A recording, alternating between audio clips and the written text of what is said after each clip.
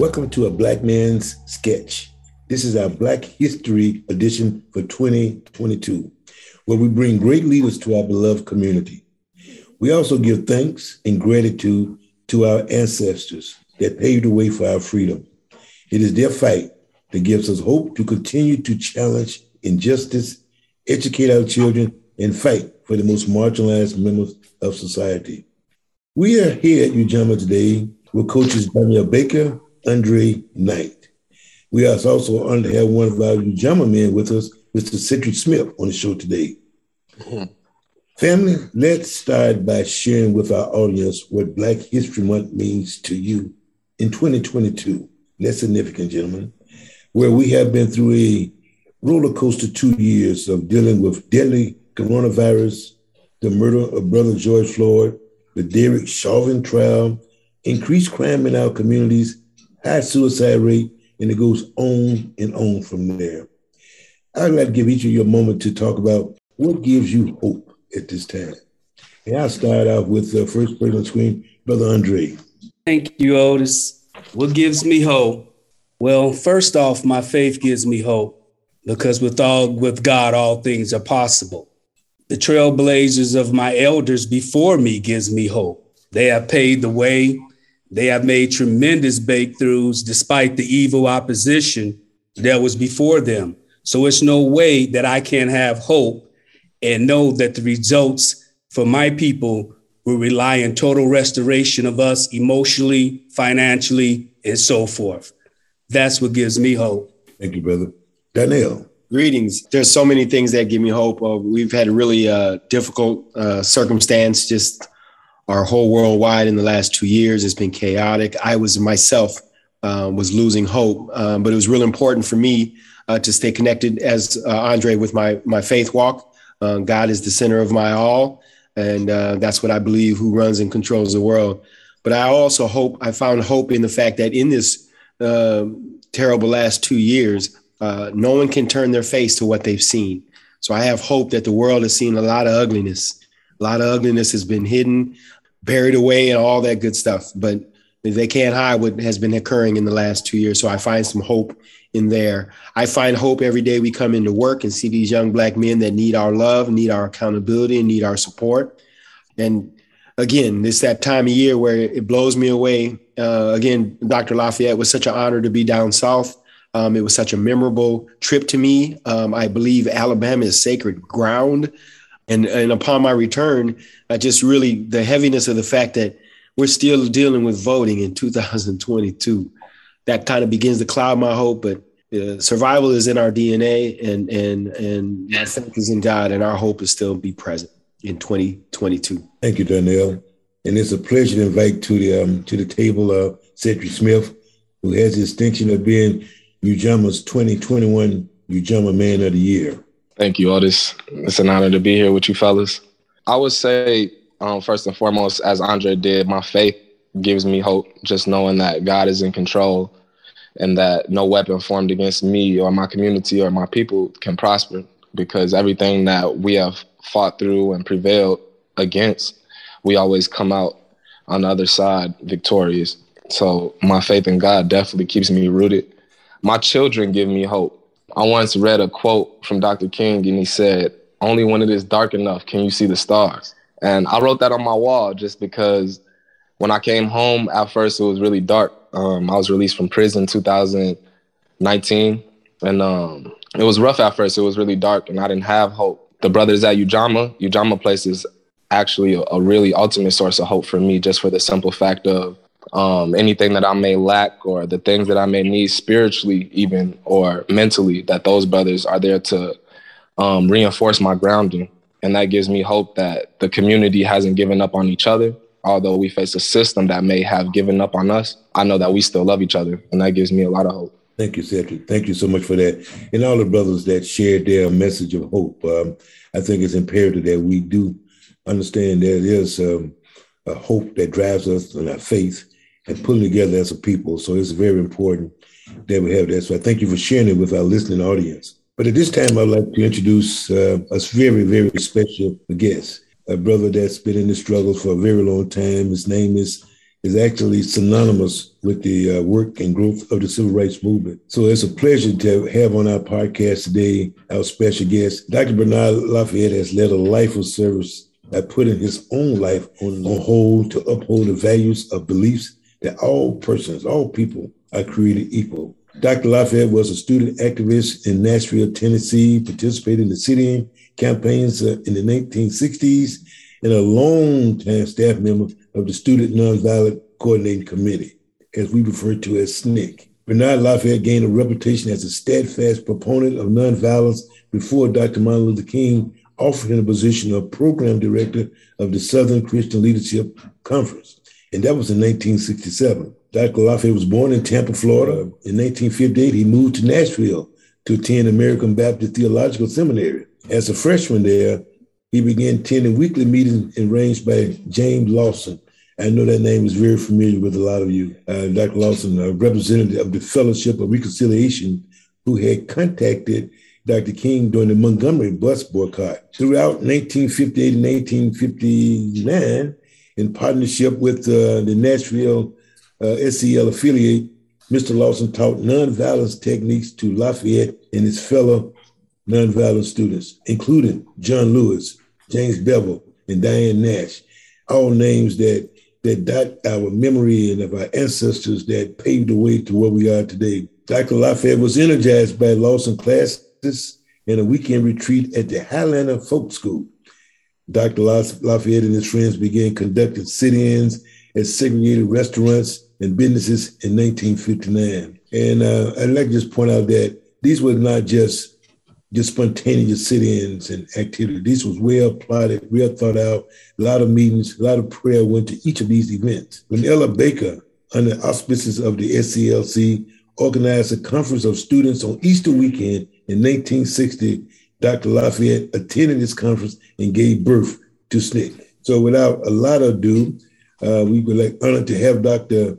Lafayette with us. And if I just say that I have a very personal relationship with Dr. Lafayette, and I see that his wife, Kate, has joined us. We're so glad to see Kate. And for the listening audience, if I can just say that a lot of you know that I attended Gustavus Adolphus College. Bernard and Kate was on campus to bring not only that intergenerational experience, but also the leadership for the Black students there, and brought just a tremendous amount of education to all in that part of the state. And they were mentors, advisors, and it really did bridge the education gap that we had at Gustavus. So it's great to see both of you. And thank you, Kate, for joining us. This is just a pleasure. And I'm sure that you are filling in the gaps with Dr. Lafayette to leave out here. So we're going to take a very quick break and then come back and we'll hear from our famed Dr. Bernard Lafayette. Clap your hands, clap your hands, clap your hands, y'all. You drive a mission on the move, we can never fall. Clap your hands, clap your hands, clap your hands, y'all. We on the mission on the move. I'm Otis Zanders, President and CEO of Ujamaa Place. We continue our mission of transforming the lives of the most marginalized population in society, Black men ages 18 to 30. While the ultimate goal is to dismantle all racist systems, the reality is these systems, designed to keep Ujamaa men down, are still in place. We on a mission. Now let that record play. Part of our program model, titled The Theory of Transformation, which all Ujamaa men receive, is education on how to navigate these systems and come out on top. Simultaneously, the Ujamaa men and our entire organization remain steadfast in advocating for the change we want to see. Can we start with your book? The book that you penned called In Peace and Freedom, which tells your story of your journey to Selma. The foreword of this beloved book was written and penned by John Lewis, who referenced your history of the struggle, commitment, and hope. What would you say to our beloved community in Minnesota to understand the times we are living in today? Well, first I want to thank you for inviting me to be a part of this. It's bring back some very important memories. And what I want to, first of all, say that while I've done a lot of teaching, I never cease to be a student because I continue to learn and I continue to appreciate and discover new things that continue to broaden my understanding of what this is all about. So I would say that the thing that's important to remember is that research and also being able to experiment is a part of the movement. And it certainly made a difference in terms of the change that occurred. And in order to continue to do the work that we're doing, you have to decide what your specific role is. In other words, you can't do everything. So you have to decide what you're going to focus on, and then always include the questions and the experiments that you want to put in place. Like in Nashville, I learned from James Lawson that you constantly in training, and that's what the students were doing in Nashville. We met on a regular basis, but we were actually planning strategy, but we experimenting. Like, for example, the first sit-in we had in Nashville was not a protest. We sat in, but we were not protesting. We were testing. We wanted to see how the others who didn't want us to be there, how they would behave. Yes. We wanted to see how the waitress would respond. And we wanted to see how the people, young people who were white, we call them hoodlums, but you know, that we never labeled them that way, and how they would react. Then the most important thing we wanted to experiment with was how we were going to respond. That's what you need to know. Before you get into a situation, you need to already know how you're going to respond, because that's going to make all the difference. Because sometimes people forget about their goals and they simply react to the present situation. And the question is whether or not your reaction and your behavior is going to move you closer to achieving your goals. Yes. That's what you need to know. Yes. Because you just can't protest based on your own nerves and think you're going to change anything. No, you're not even helping yourself. Yes. Now, that's the thing we did. So what we did was we sat in, and then we returned to the church and analyzed what we did, and we call it social action. And that's it. We also, what we did was what we call role play. We played that role over again, and some of us act like hoodlums, and we did that. We had white students participating with us, and see, the white people were served at the lunch counters. And guess what they did when they got their food? Passed it down to us. Oh my goodness. This was so disturbing to the white people because they were afraid to serve the white students because, so that's my point. All right. That's the first point I want to make, is that you must use your opportunity to train and be trained. So what is your goal? Your goal is to win people over. That's right. So how did we win people over? Is we behaved in such a way that they had a different attitude towards us. Yeah, because we act a certain way.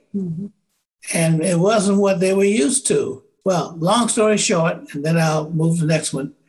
Here's what happened in Nashville. They bombed our lawyer's home, Luby. And guess what? Our lawyer was on the city council. Here, they bombed an official's home. Okay? Yeah. So we had a march, a protest march, but we made sure it was silent. And you'll see a photo, you know, museums and stuff with Diane Nash and, you know, myself and C.T. Vivian leading the march. And that was a silent march. No singing, no shouting, nothing. We didn't even have signs. We had a quiet march to the courthouse. okay, and City Hall. It's in the same area. And we brought the mayor there. Now, he wouldn't have come if there had been a mob, but he actually came and met with us because we had a quiet, okay, and we asked for a meeting with him, and he came out and met with us. Now, that's the other thing I want to make, this point.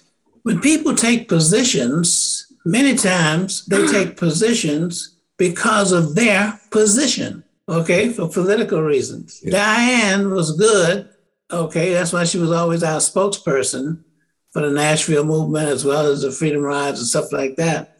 She was an English major, and she also was a person who knew how to get to the soul of people. So you're not just trying to get the mind changed, you're trying to get them to commit their souls as individuals. So she asked him a question, you, Mayor, okay, as a person, okay, what is your feeling, in a sense, about desegregation? And he said, yes, as a person. You see, so people take positions because of their position, and then they take positions if you can get them to give their personal feelings. And that's what the mayor did. And that was the thing that caused a change to take place in Nashville, because that's what we were going after, folks, personal, okay? Thank you. And you, in the book, you really dive deep into this issue, and that's very great to hear. And which is a good segue to, if you don't mind, just having a comment. I think the thing you shared gave a great insight to what you were thinking against all odds, to shape the movement, to get support, to bring attention to the transgression that was taking place. But if you may, how do you compare what's taking place in our right for equality and justice with the civil rights movement of the 60s? Are there any distinct differences that you see, any lessons learned from the past that we should be implementing today? Yes. One of the things that I really appreciate is the fact that men are very smart, okay? And the reason they're smart is because they look to women to give leadership. That's smart. Yes. Okay? Because women are able to. Yes. Okay. Women, well, from a physiological point of view, they have more nodules on their brain. So they're dealing with complicated things. Mm-hmm. And they can do more than one thing at a time. Rosa Parks, nothing wouldn't have happened in Montgomery had been for no Rosa Parks and the other women who participated, okay, on the college campus and stuff like that. And then Ella Baker, you talk about SNCC, must never talk about SNCC without mentioning the fact that Ella Baker was the one that organized SNCC in North Carolina, and she had it there at her college. That's where SNCC was formed, okay, because she did that. Now, you had Connie Curry. She was a young white woman who was very close to Ella Baker. Yes. And they're the ones that really were our advisors of SNCC all those years. Those are the advisors, okay? So my point is, we must appreciate the fact that's why women can carry on 3 conversations at the same time. Okay? You're smiling about that. And you find men saying, could you wait just a minute? I'm trying to hear what that person got to say. But no, women can multitask. That's the point. Okay? If you turn them loose on some jazz, okay? Yes. That's what I'm talking about. They can blend things together. And I just discovered this when I was in graduate school, because I know why. I have 5 sisters. Unfortunately, I lost one yesterday, older sister. But my sisters, I listen to them. And you know what? They repeat themselves. That's why women have a great memory of things, because they repeat, okay? Yes. And so therefore, they have a full understanding of things. And that's what we're talking about here. As we go forward with the movement, it just can't be our personal discontent. That's protest, but that might not be social change. It might make you feel good, but that doesn't change anything. Okay, we'll talk more about it later. Thank you for that. You know, your book again, an interesting read, but throughout the book, you pay a lot of homage. You give a lot of credit to a lot of people that influenced your life and that made an impact on your journey. And just to name a few, you talked about Dr. King, of course, also John Lewis, as well as Reverend James Lawson.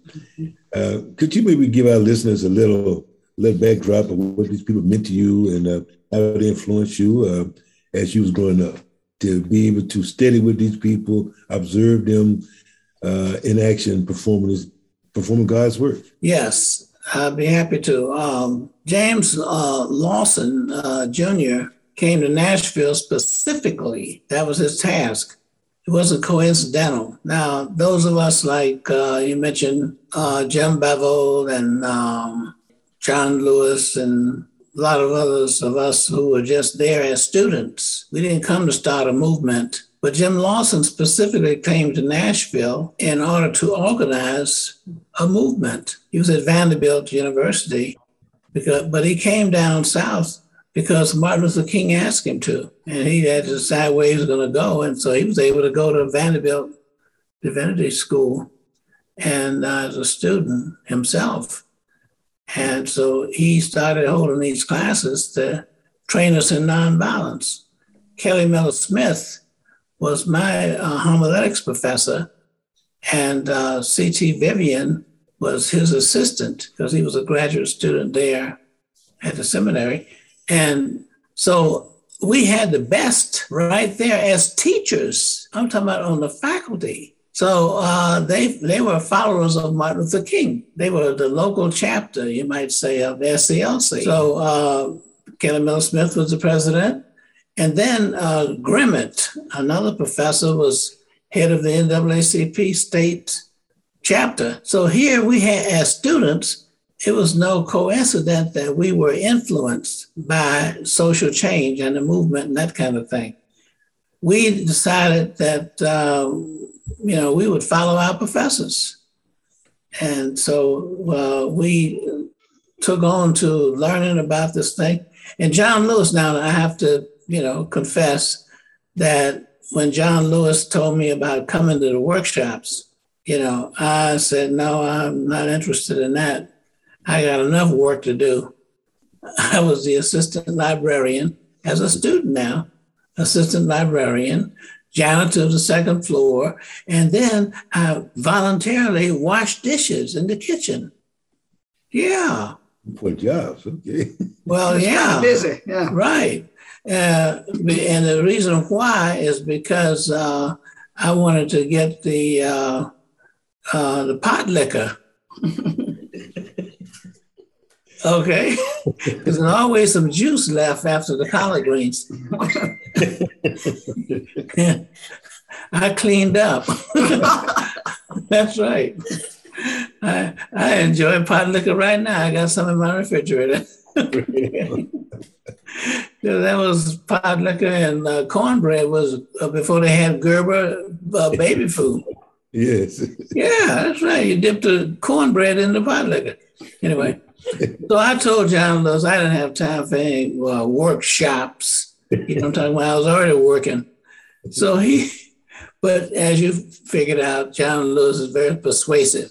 Yes. And he said, this is what we talk about all the time at night, the integration and all that discrimination that goes on and with people and stuff like that, et cetera. So you always relate something to what people already are doing. And that's how you get them to expand their participation. So that's the one thing you want to look at. What are they looking at? Okay. Yes. Selma, Alabama. When I went to Selma, Alabama, 3 groups of SNCC workers had already gone and returned to Atlanta and told James Foreman, who was the executive secretary, nothing could be done in Selma. You're wasting your time. Okay. And they all gave the same reason. You know what the reason was? In my book? black folks were too scared and white folks were too mean. These were freedom riders and stick people and all that. They had a lot of experience. And they came back and there were teams of about 5, 2 different teams. Can't accomplish anything there. How are you going to accomplish anything with scared black folks? Yes. Okay. So when I went into Selma, Alabama, I went in doing research. The first research I did was in Atlanta. I was trying to find out where could I study mean white folk. And I did the best I could. And then I went on and I came to Tuskegee, Alabama. And guess what? In the library, they had a publication, a monthly publication of the White Citizen Council. Ralph Ginsburg, he was a great writer. In fact, he's the one that wrote the book, 100 Years of Lynching. He and I were in the library at the same time in Tuskegee. I didn't know him, until I met him there. Okay. And we used to come at 6:30 in the morning because we worked all day and all night. We stopped for lunch, but hey, he would find material I wanted because I needed to know about mean white folks. I already knew about scared black folks, but I needed to learn. So the whole involvement in the Selma movement for me was research. Yes. And that's the key to change. Yes. Like, for example, and I'll stop. When I talk to black folks about voter registration in Selma, Alabama, yes, I ain't gonna say y'all need to go register to vote and y'all need to do that and all that. The key thing, if I say nothing else today, is finding out what is it that people want and people need and relating that to voter registration. So what happened is I would say, well, what do you think is the biggest problem here in Selma, Alabama? I talked to individuals and one man said, well, the problem is that, we don't have any electricity in the black neighborhood. You can tell where the black neighborhood starts and the white neighborhood starts because black folks don't have electricity. We have to iron our clothes in coal pots. Coal pot is where you put coal in a pot and then you put your iron on there. They didn't have TV. They had radio because they had batteries, okay? But no electricity. Oh, okay. I'm gathering information. I go to another person. They say, well, the biggest problem here in Selma are the roads. They're not paved. They're nothing but mud and everything. And on Sundays, you get your shoes, your white shoes all messed up and everything, especially if it rains. Okay, that's the biggest problem. What do you think is the biggest problem? Education, black schools, they get $1 and the white folks get $11. Oh, okay. That's a problem for them. I went back to the same people and said, well, who is responsible for this problem, not getting the roads paved? The folks downtown. Oh, I see. Okay. What people downtown? Those white folks downtown? How did they get in position? Oh.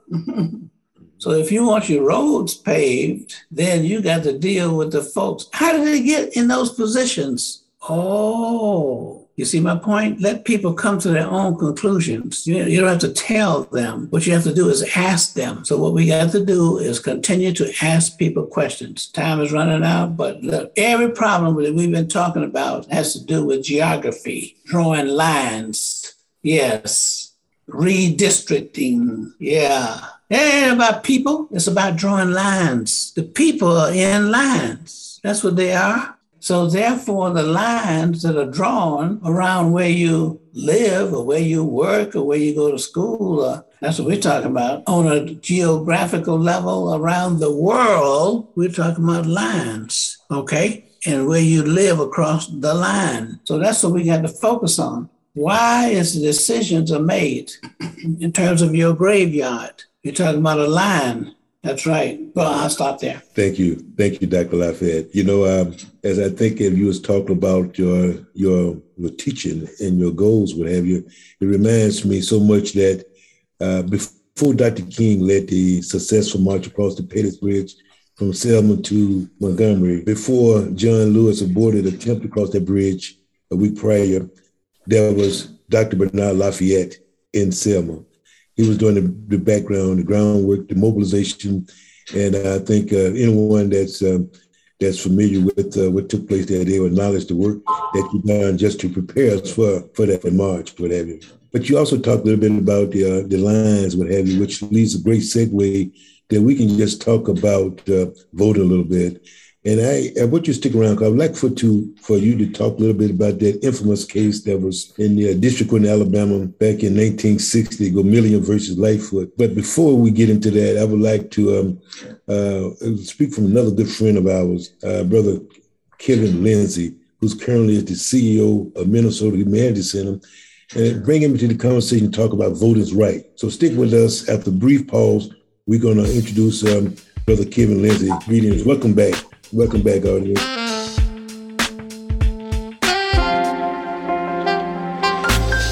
The beloved community is invited to commemorate Black history and culture with an art, music, and literature exhibition featuring 4 powerful events during Black History Month. Go to ujamaplace.org to find the program schedule and to register to win an autographed copy of Dr. Bernard Lafayette's book, In Peace and Freedom. See contest rules for details. Commemorate Black History and Culture is presented by St. Paul Public Library, Ujamaa Place, Minnesota Humanities Center, and Public Art St. Paul in partnership with the City of St. Paul, Minnesota Arts Council, Young Rembrandts, and OMG Media.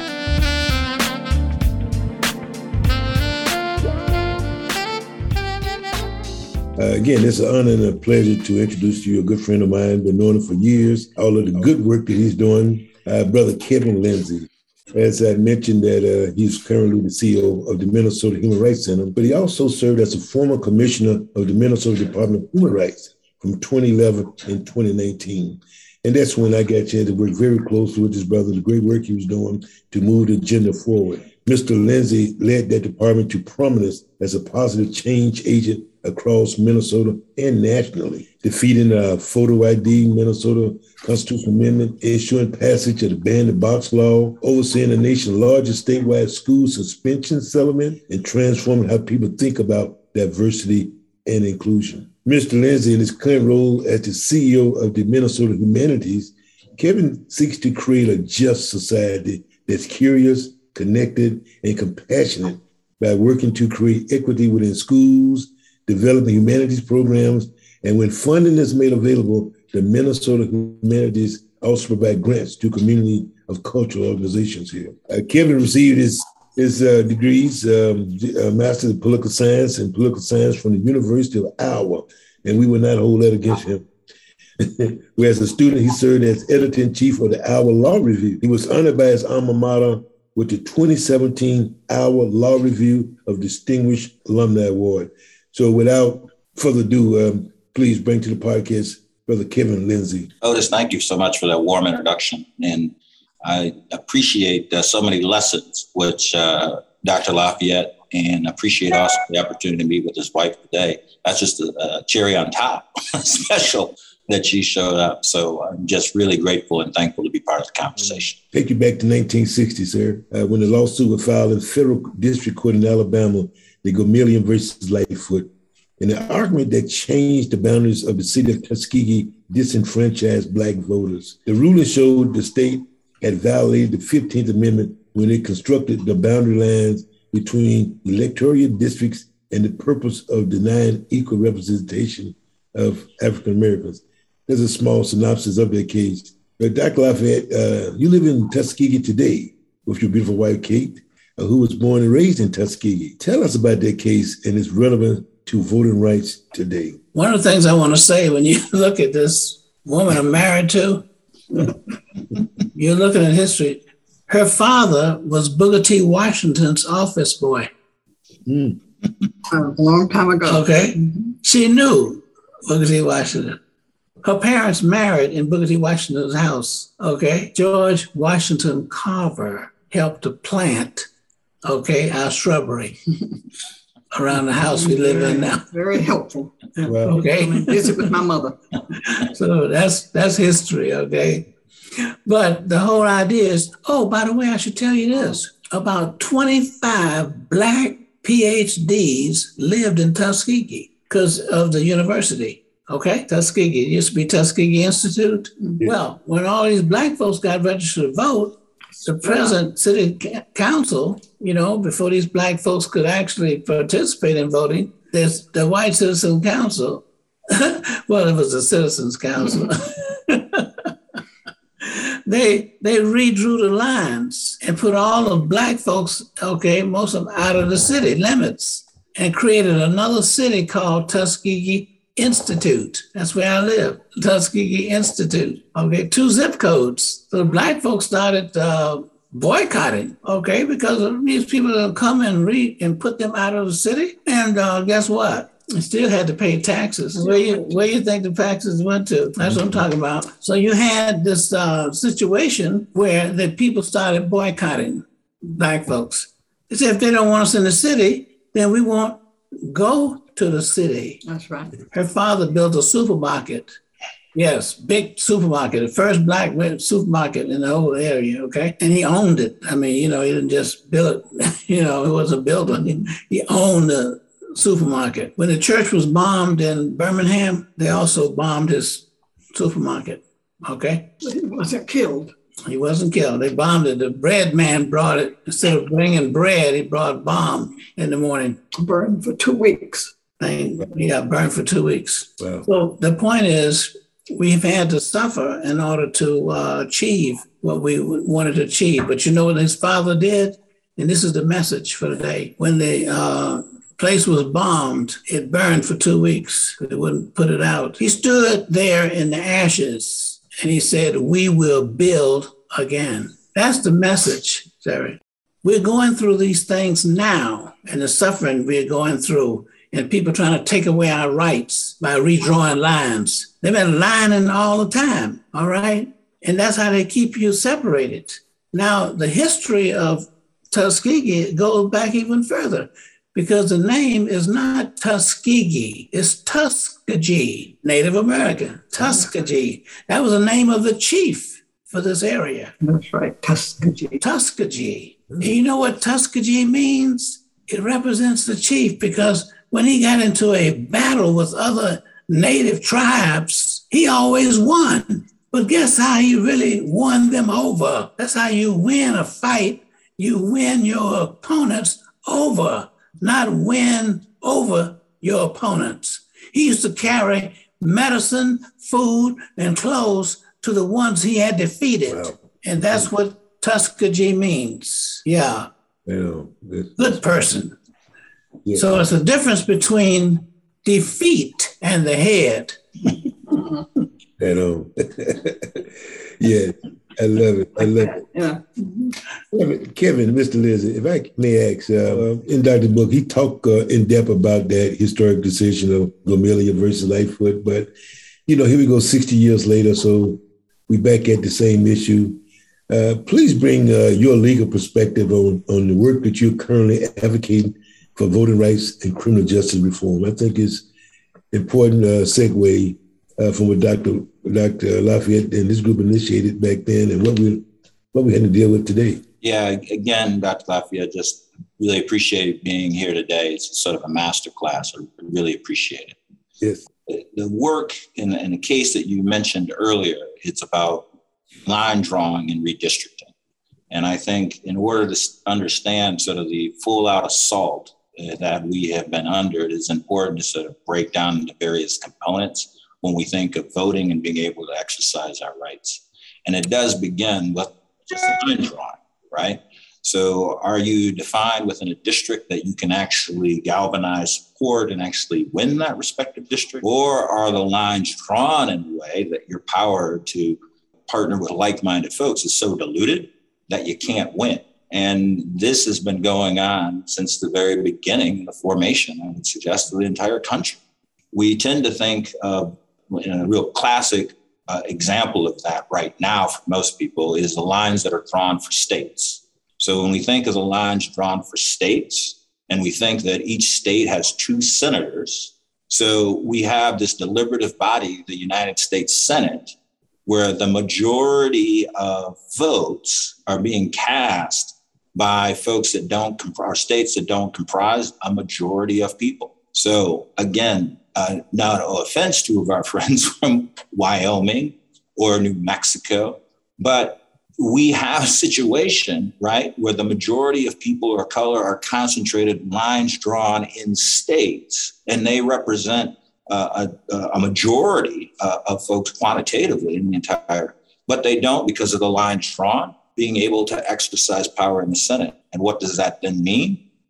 Is that, leading Senator Mitch McConnell can determine which judges get actually heard and confirmed in the Senate. That impacts our ability to really facilitate justice in the federal court systems.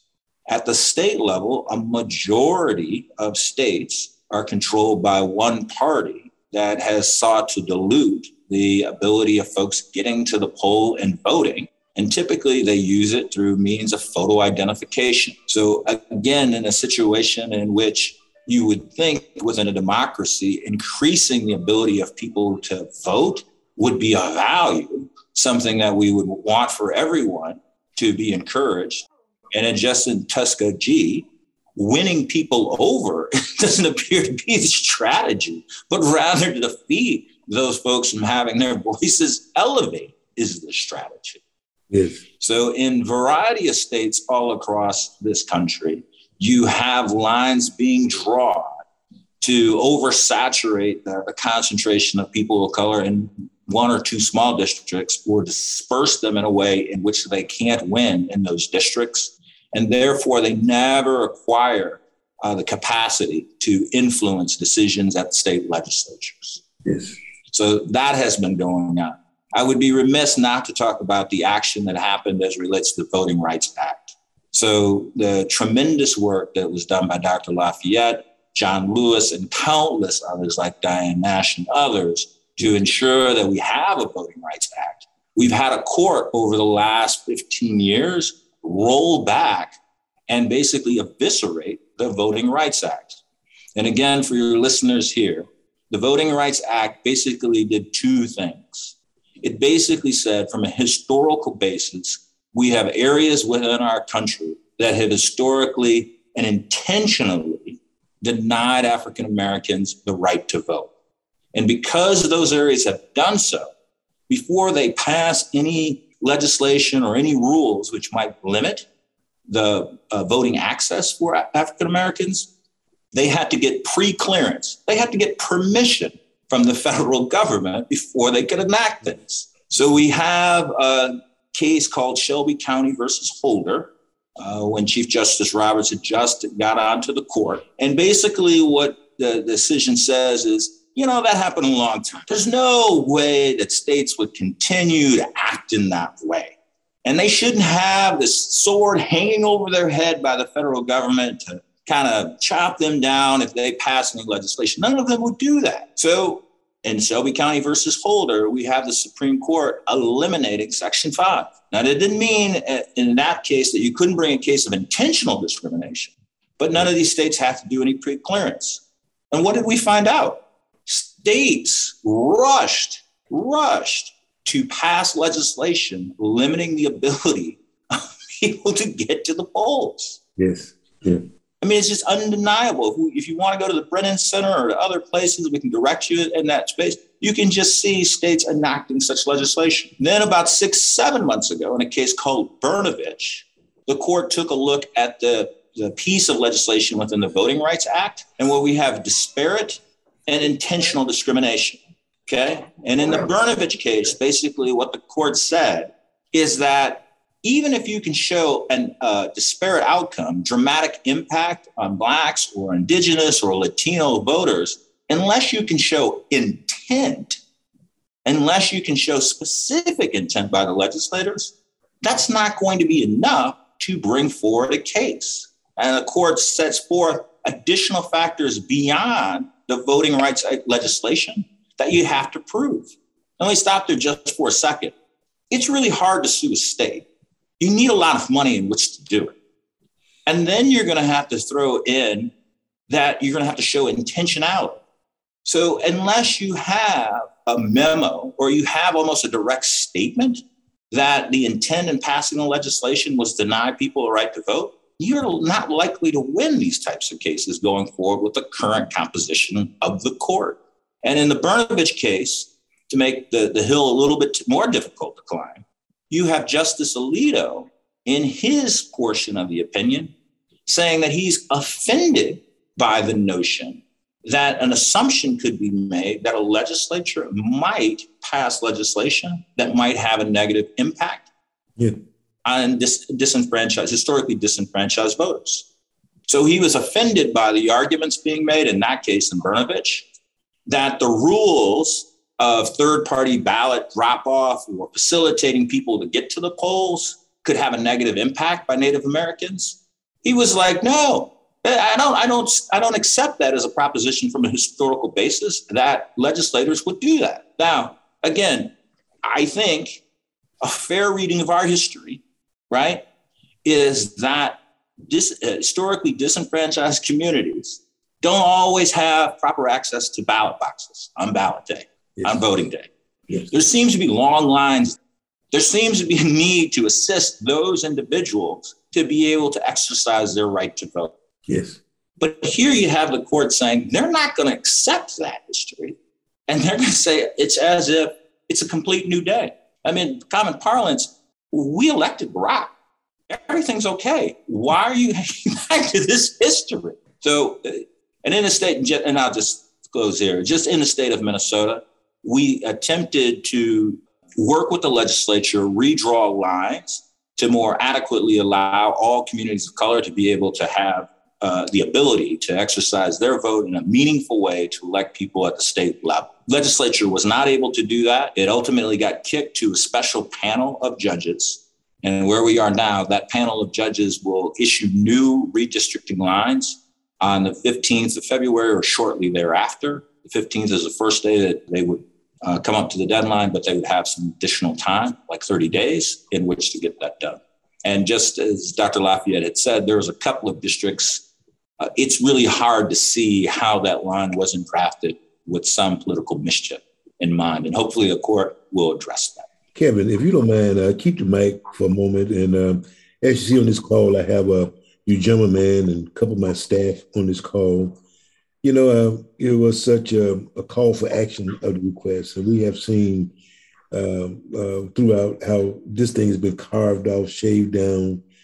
But any action assignments that you can give us that we can advocate for voting rights and criminal justice reform, anything that off the top, some couple of things that you can suggest that we can take back throughout our organization and the community we serve? One thing that I really appreciate Dr. Lafayette saying within his remarks is sort of making it plain for folks and seeing how they're impacted, kind of leading them in that way. So one of the issues that JAMA and your leadership has been working on is what is sometimes referred to as restore the vote. So in Minnesota, we have a lot of individuals because of one bad decision that they have made in the past that they're not able to exercise their right to vote. So how do we address that situation? And hearkening back to the words of Dr. Lafayette, there are individuals who are white, who don't identify as a person of color, who are impacted by that. And you would think that there would be common ground to be able to find a way to restore the vote for all individuals within this space. We got close, I think, within the Dayton administration about 6-7 years ago. I think now is a good time to come back, revisit that conversation, have a discussion all throughout the state on that respective issue.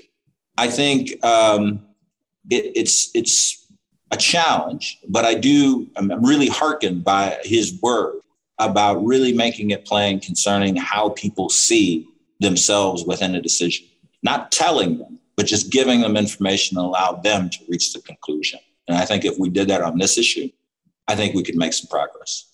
Thank you. Thanks, Kevin. Dr. Lafayette, anything come to your mind, some action steps that we can carry forward in terms of sharing with the organization and our family about how we can advocate, bring attention to the rules of voting rights and any kind of criminal justice reform? You have any comments on that?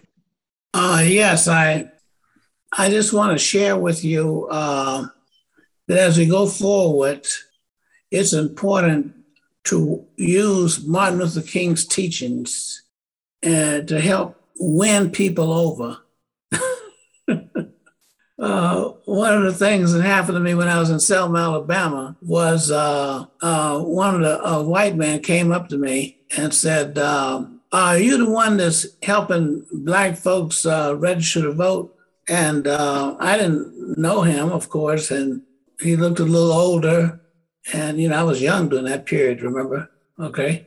And I said yes, because it was true. I was helping Black folks, register to vote by encouraging other Black folks to recruit them, et cetera. And I took a special role. I trained people to train folks. And that's exactly what I do today. That's why a lot of folks don't know me. And that's fine, because I want them to know other folks. Guess what? If you ask Jesse Jackson, he'll say that I trained him. Mm-hmm. So, I don't mind. So, yes, I told this white man I do help Black folks get registered to vote. He said, I got a bunch of them that works for me on my farm. He was a tenant farmer. Yeah. And he said, he got tenants who are farmers. And he said, would you help them get registered to vote? I said, yes, of course. You got all these Black folks here working for you? Okay. Now, his motive was he had a son who was graduating from college and had planned to return to Selma, Alabama, and run for public office. And he knew that all those Black folks working for him would vote for him. But I would not deny these Black folks the right to vote. Right. Okay. I told him, yes, bring them on. We'll get them all registered to vote. Absolutely. And in those days, you had to sign. If you were going to register to vote, after you fill out your form, you had to have a voter, a person who was already a voter, to stand for you. That's right, to vouch for you. And he vouched for all of them. I think he had about 20-some who were working for him. Wow. My point is, he might vote for his son the first go round, but hey, he could vote. All these Black folks could vote for the president of the United States, and they could vote for the governor, and they could, because you only register one time, you see. Right. Okay. Yeah. But the point is, it's the right thing to do. So don't deny people based on the fact that they might have their own personal motive in mind. The question is, how will it help the larger group of people? Now, I got to quickly tell you this. Selma is unique. You know why? On the Freedom Rides? Yes. Coming down Highway 80, when we were coming from Birmingham, going on down to Montgomery, did you know we bypassed Selma? We didn't go by downtown Selma. They had a bus station. Mm-hmm. Okay. And you know why? They had a mob waiting for us at the bus station in Selma. Big group. Yeah. And the buses, Greyhound bus, bypassed them.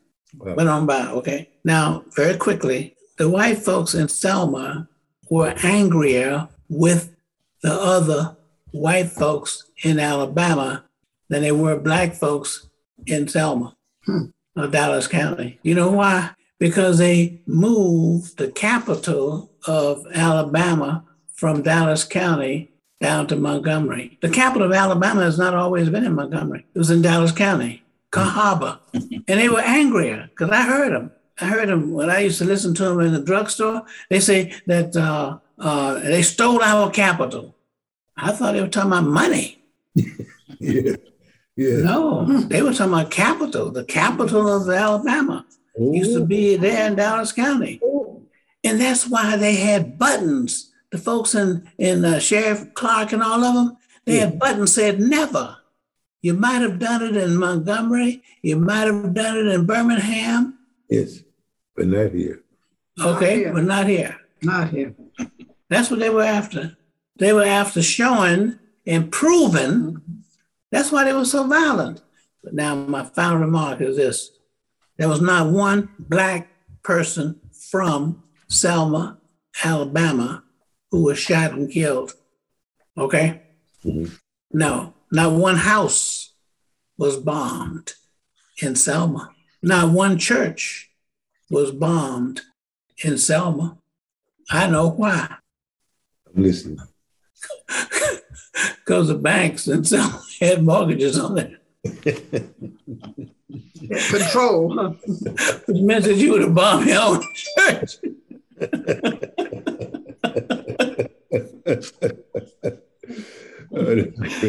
So get you a mortgage. No, I'm teasing. No.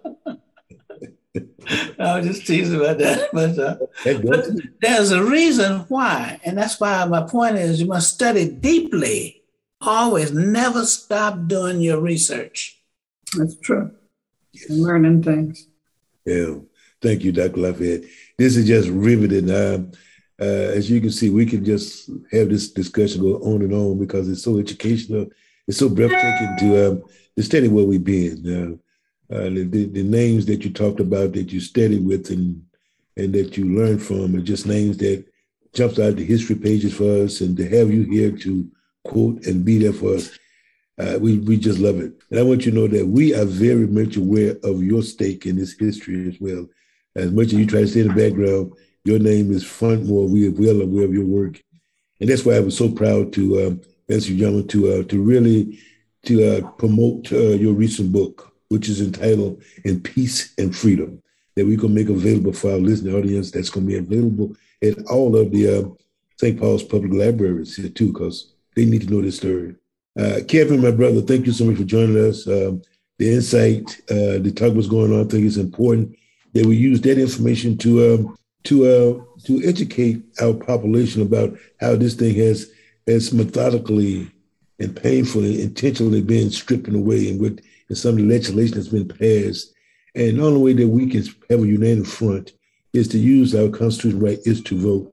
And I promise you that we're going to answer that call to assist you in your work and to educate others and to be proponents of everybody exercising their right to vote, which is very dear to me. Very dear to me. I proudly wear my I vote sticker because I want everybody to feel that proud of it, that you're shaping our future by doing that. Gentlemen, and Kate, thank you for joining us. So great to see you. I just want to give you for letting me be here. Thank you. You're doing a great job. We appreciate that. Thank you so much. And I give you a hearty and thank you from the Ujama family. Again, to Dr. Bernard Lafayette, the author of In Peace and Freedom, and Mr. Kevin Lindsay, who is the current CEO of Minnesota Humanities Center. And keep up the fight, my brother. I want you to know that you have soldiers in this foxhole with you. We are there to help you spread this message that need to go by. So I want to thank you all. Thank you so much. Thank you, Mr. Lindsay. Thank you. Thank you. Very proud of what you're doing too. You're helping to fulfill Nice to meet everybody. the dream. You're doing it. Dr. Lafayette, I can hear you all day. Yes. Same here. Yes. Okay. I mean, that whole time brought me back to being there in June. Because we could have sat on that grass for another 2 hours. Yeah. Okay. That's great. Yeah. Thank you, Brother Kevin. Thank you, Brother Kevin, for that knowledge. It was so wealth of knowledge informing me. I'm just on fire with it. I appreciate that. Yes. Thank you. You're very welcome. Great. Dr. Lafayette, when you said make it plain, I was thinking about when I was Commissioner of Human Rights, and I adjusted the workforce goals from 11% to 32% for people of color. Wow. And people were like, well, what does that actually mean? And I said, okay, well, the state probably in the next, and this was before we had built the Viking Stadium. Yeah. So I said, we're going to build this Viking Stadium. So that's about $4 billion, right, of construction. So do you want 11% or do you want to be competing for 32%, right? Yeah. Okay, now I understand why this is important. That's a good one. Yeah. If I could just jump in for a second, I just want to say thank you to Dr. Lafayette and his beautiful wife. Your insight is always groundbreaking for me. You're such an eloquent speaker, man. I want to be like you one day for sure. And Mr. Kevin Lindsay, I'm definitely grateful for all the work you're doing in the state as far as voting. I think it's really essential for the youth to understand how important it is our votes are. With me being 25, a lot of young people don't really care to vote. And I think that it's important that we stress that point and that we stress what we're up against, just understanding how to get over obstacles, studying and testing before we protest, for sure. So Thank you, guys. It's been an amazing time, and I appreciate all the words of wisdom. Thank you. Appreciate it. Thank you. And Cedric, I'd like to thank you for showing your son. I think if there's anything, it showed that we're doing this work for him. That's an option for him. So thank you for sharing it with your young child, and it gives us something that inspires us to work harder here. Yes, sir. Thank you, Otis. Again, thanks. And to our listening audience, we want to invite you to listen to a Black Man Sketch everywhere you listen to podcasts, and also at ujamaplace.org. We give love and thanks to our beloved community. We hope you will join us to commemorate Black History 2022. Again, thank you for joining us.